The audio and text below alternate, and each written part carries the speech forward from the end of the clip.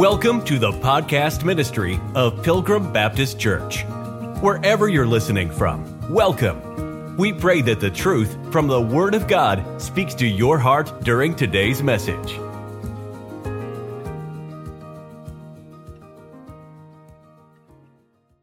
Does the rapture happen before or after the tribulation?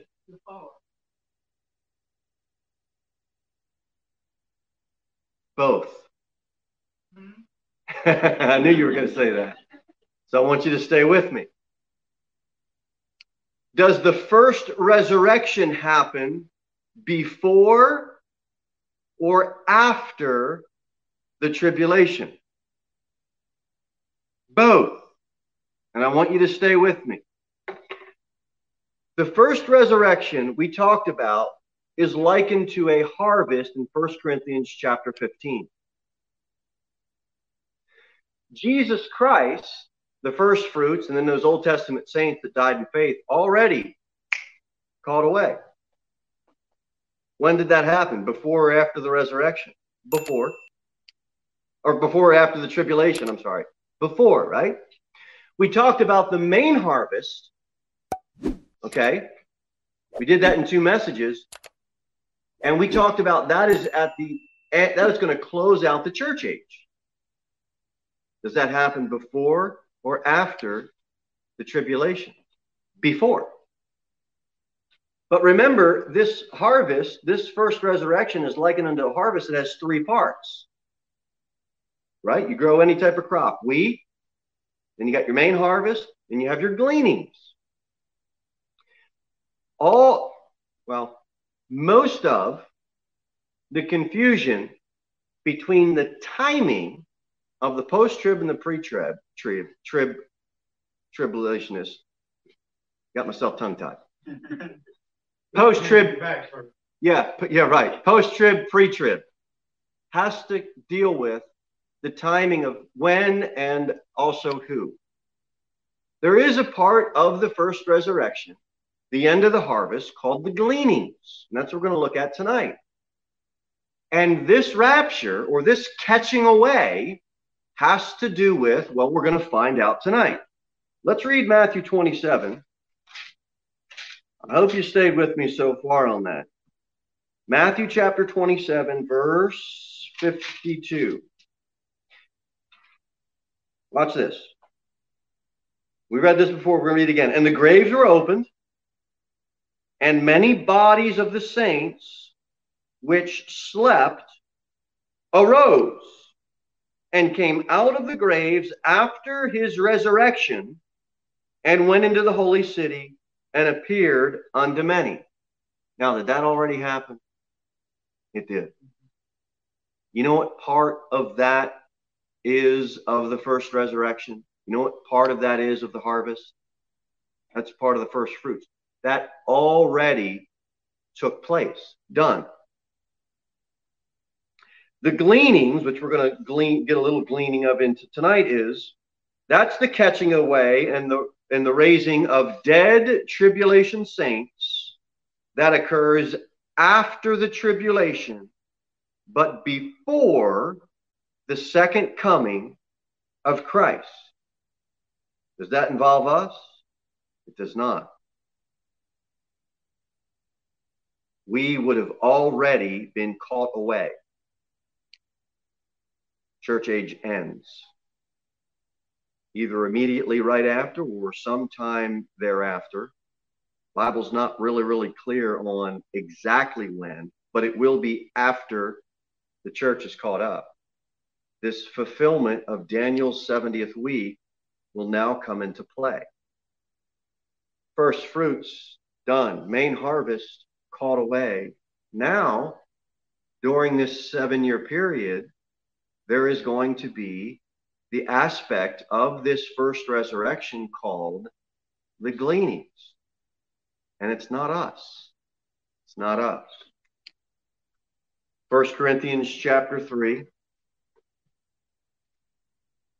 And the reason these things aren't, well, my opinion of the reason these things aren't really taught in church is because As soon as you teach one lesson, it opens up 15 questions for 15 more lessons. So we're just going to keep staying with it until we get most of our questions answered. And when you preach messages like this, it means you actually got to kind of study your Bible and go through stuff, and it takes work. You know, you got to go through the Bible. 1 Corinthians 3. I just want to reiterate this. If you haven't been with us, it could be a bit confusing, but verse 6. I have planted, Apollos watered, but God gave the increase. So then neither is he that planteth anything, neither he that watereth, but God that giveth the increase. Now he that planteth and he that watereth are one, and every man shall receive his own reward according to his own labor. For we are laborers together with God. You're God's husbandry, you're God's building. You see this planting? The more that we glean truth from the Bible, the more we see this harvesting mentality or this harvesting principle. Husbandry, planteth, watereth, increase. It's all there. Now let's go over to 1 Corinthians 15, get a little more specific in that. 1 Corinthians 15, look at verse number 23. The Bible says, but every man in his own order. So there's an order to this first resurrection. Christ the first fruits, after they that are Christ's at his coming, then cometh the end, when he shall have delivered up the kingdom to God, even the Father, when he shall have put down all rule and all authority and power. During the first fruits, Jesus Christ is the first fruit. That's when the Lord led captivity captive. Those Old Testament saints that died in faith, the Lord took them up. The ending of the church age, that's the body of Christ, that's us. We are going to be part of what's called the main harvest. And then the gleanings is the tribulation saints.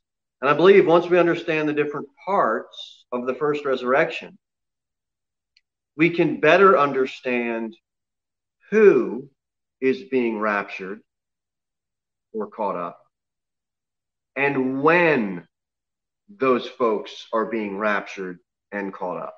It's the who and the when. Now in 1 Corinthians chapter 15, verse 23, look at this. Afterward, they are Christ's at his coming.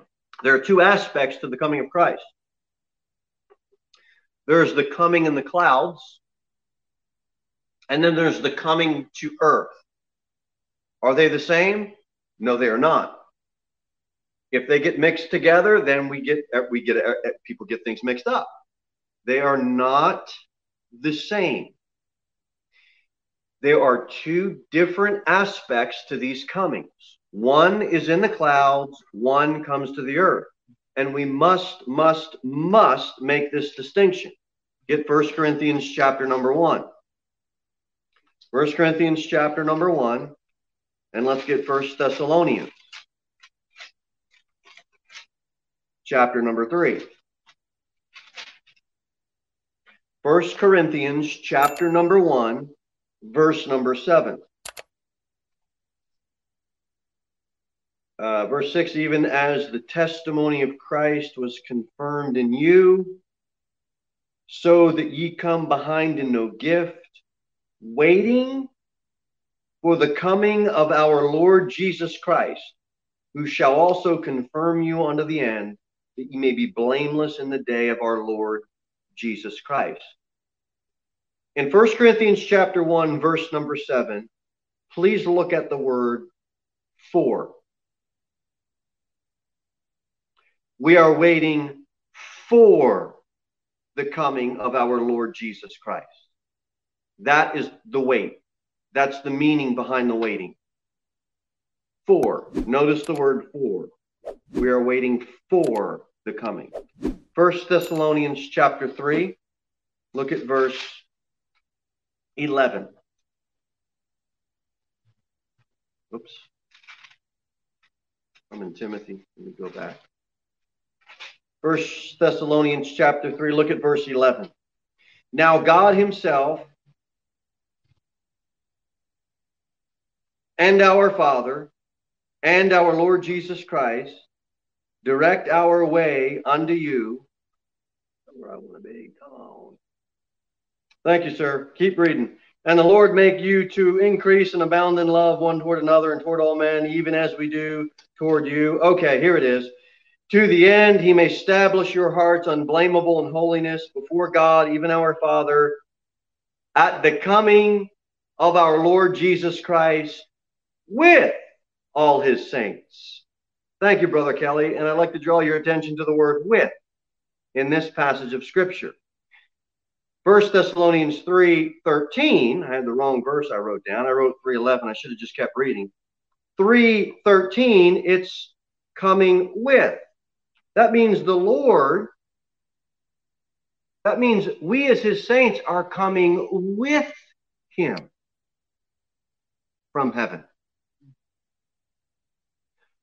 Right now, we are on earth and we are waiting for him. We will meet him in the air. We're going to be taken up with the Lord in heaven.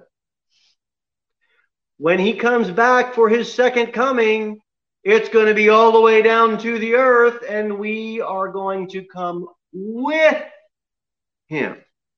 So that distinction must be made. There's two aspects to his coming. In the clouds and in the air, we wait for him, and then there'll be the coming of us with him. Waiting for and coming with are completely opposite. You can't wait for the same thing that you're a part of. If you're a part of it, you're not waiting. What is the Corinthian church waiting for? The same thing we're waiting for, right? The Bible doesn't teach two second comings to the earth. The Bible only teaches one second coming. It doesn't teach two. But when you blend those things together, post-tribbers will say, well, you believe in two second comings? Absolutely not. It's just that you're not making a distinction between us waiting for him and meeting him in the clouds, which is completely separate and distinct from him coming down as his second coming to the earth. Is everybody good on this? Everybody following me so far? Okay, I feel like I'm giving too much at once. All right. Anybody ever go see a play? And sometimes, well, all the time when you have a play, there's at least two acts in those plays. Is it the same play? Yes. Act 1, Act 2. You know what's in between? An intermission. And you know what's going to be in between Christ coming for us in the air and then Christ coming down to earth with his saints? An intermission. Okay? It's all part of God's plan. It's just there is going to be a 7-year intermission. All right? Okay. Amen. Amen. Amen. Revelation chapter 7. Let me show you something. Revelation chapter 7. And after these things, I saw 4 angels standing on the 4 corners of the earth. We're going to leave that one alone. Holding the 4 winds of the earth. We don't subscribe to the fact that there's a flat earth because the Bible says 4 corners of the earth. So we'll save that for another time where we can have some good fun with that. But the wind should not blow on the earth, nor on the sea, nor on any tree. And I saw another angel ascending from the east, having the seal of the living God. And he cried with a loud voice to the 4 angels to whom it was given to hurt the earth and the sea, saying, hurt not the earth, neither the sea, nor the trees, till we have sealed the servants of our God in their foreheads. And I heard the number of them which were sealed. And there were sealed 144,000 of all the tribes of the children of Israel. How many do we got? 144,000 witnesses right here. Where are they from? The tribes of the children of Israel. Verse 5, of the tribe of Judah were sealed 12,000. Of the tribe of Reuben were sealed 12,000. Of the tribe of Gad were sealed 12,000. Of the tribe of Asher were sealed 12,000. Of the tribe of Nephilim were sealed 12,000. Of the tribe of Manasseh were sealed 12,000. Of the tribe of Simeon were sealed 12,000. Of the tribe of Levi were sealed 12,000. Of the tribe of Issachar were sealed 12,000. Of the tribe of Zebulun were sealed 12,000. Of the tribe of Joseph were sealed 12,000. Of the tribe of Benjamin were sealed 12,000. 144,000 witnesses, 12,000 from each tribe. Add that up, 144. You know when this is going on?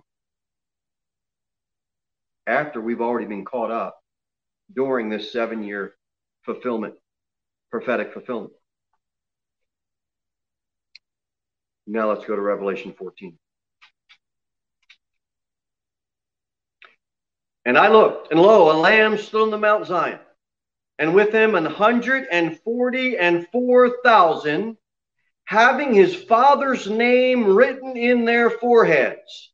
How in the world did these 144,000 end up before the throne?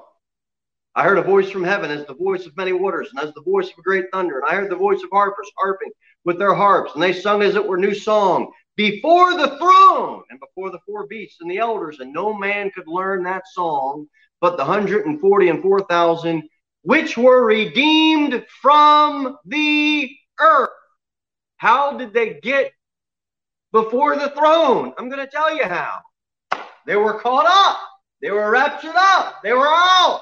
That's part of the gleanings. That's a rapture. That's a catching away that doesn't have anything to do with us. So, does the rapture happen before the tribulation or after the tribulation? It depends what group of people you're talking about. For us, it's before. But for the 144 and for tribulation saints that died, it's going to be after. But we're not going through it. Why? We're already gone. Is there still going to be a rapture? Yes. Is it going to be for us? Nope. Not going to be.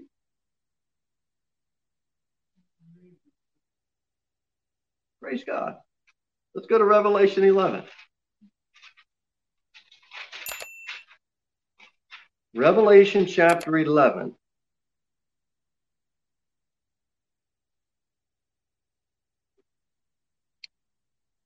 And after 3 days, verse 11, Revelation 11:11.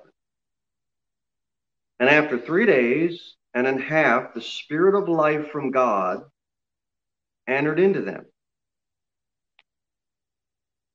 And they stood upon their feet, and great fear fell upon them which saw them. And they heard a great voice from heaven saying unto them, Come up hither. And they ascended up to heaven in a cloud, and their enemies beheld them. That ain't us, folks. Those are dead saints that died during the tribulation. Go back to verse 7. When they shall have finished their testimony, the beast descended out of the bottomless pit shall make war against them, shall overcome them and kill them. And their dead bodies shall lie in the street of the great city, which spiritually is called Sodom and Egypt, where also our Lord was crucified. And they of the people of kindreds and tongues and nations shall see their dead bodies 3 days and a half, and shall not suffer their dead bodies to be put in graves.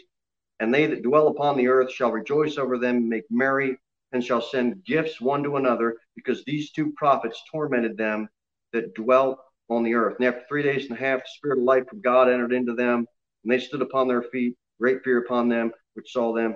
This is not for us, but there is going to be a catching away after the tribulation. It's going to be part of this final harvest, referring to the gleanings. We're going to get more into all of this as we go on. We're trying to wrap up now. I think we thoroughly understand this aspect of the harvest, these 3 parts to the harvest. I think we get that. So we're going to be opening up the study now and answering some other things like, well, what about the trump and the last trump and all this, and how's all that work, and a variety of other things. So it's going to be a fun study. Let's finish up with some thoughts here. Let's get Proverbs 25. Come up hither is used 3 times. Proverbs chapter 25, verse number 7.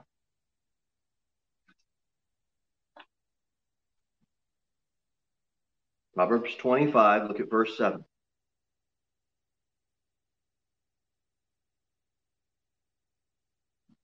For better it is that it be said unto thee, come up hither, than that thou shouldest be put lower in the presence of the prince, whom thine eyes have seen. Where is the Old Testament saint, or where was the Old Testament saint told to put their hope in? Not in exalting themselves at all. In exalting God. Exalting God. But we see in Proverbs 25, verse number 7, for it is better that it be said unto thee, come up hither. You're an Old Testament saint. I mean, even now, all that we have, all that we richly abound in, it's easy for us to exalt ourselves. It's better to hear from the Lord, come up hither. Better. Now look at Revelation 4. Revelation 4.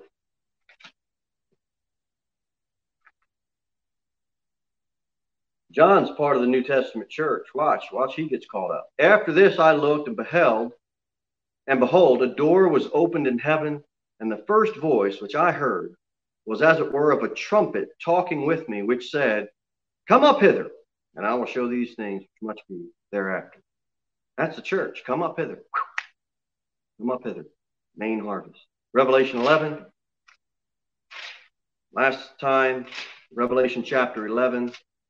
Yet tribulation witnesses, both slain and sealed. Revelation 11, verse number 12. And they heard a great voice from heaven saying unto them, come up hither. And they ascended up to heaven in the cloud, and their enemies beheld them. All right, let's finish off where we started in 1 Corinthians chapter number 15.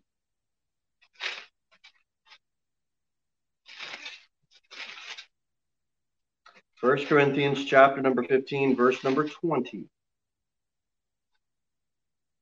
But now is Christ risen from the dead? Yep. And become the first fruits of them that slept? Yep. For since by man came death, by man also came the resurrection of the dead.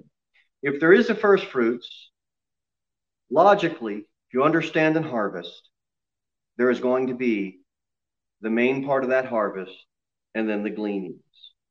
Christ was raised before the tribulation. Are we part of that one body of Christ? Are we in Christ? Are we part of that body? We are. It would logically, from that perspective as well, make sense that if we are in Christ, we are part of his body, that we will also be caught up before the tribulation. Not part of the first fruits. We are part of the main harvest. We are in Christ. First fruits, all that catching away, all happened before the tribulation. So again, to finish up, that logic or that thought or that scriptural principle certainly applies to us being in Christ, going up before the tribulation happens. We are raised before. I hope that makes sense. That closes out at least the study on the 3 parts of the harvest or the first resurrection. Thank you for listening to the podcast ministry of Pilgrim Baptist Church. We look forward to seeing you in the next episode. In the meantime, you can sign up for our email newsletter at www.pilgrimbaptist.church.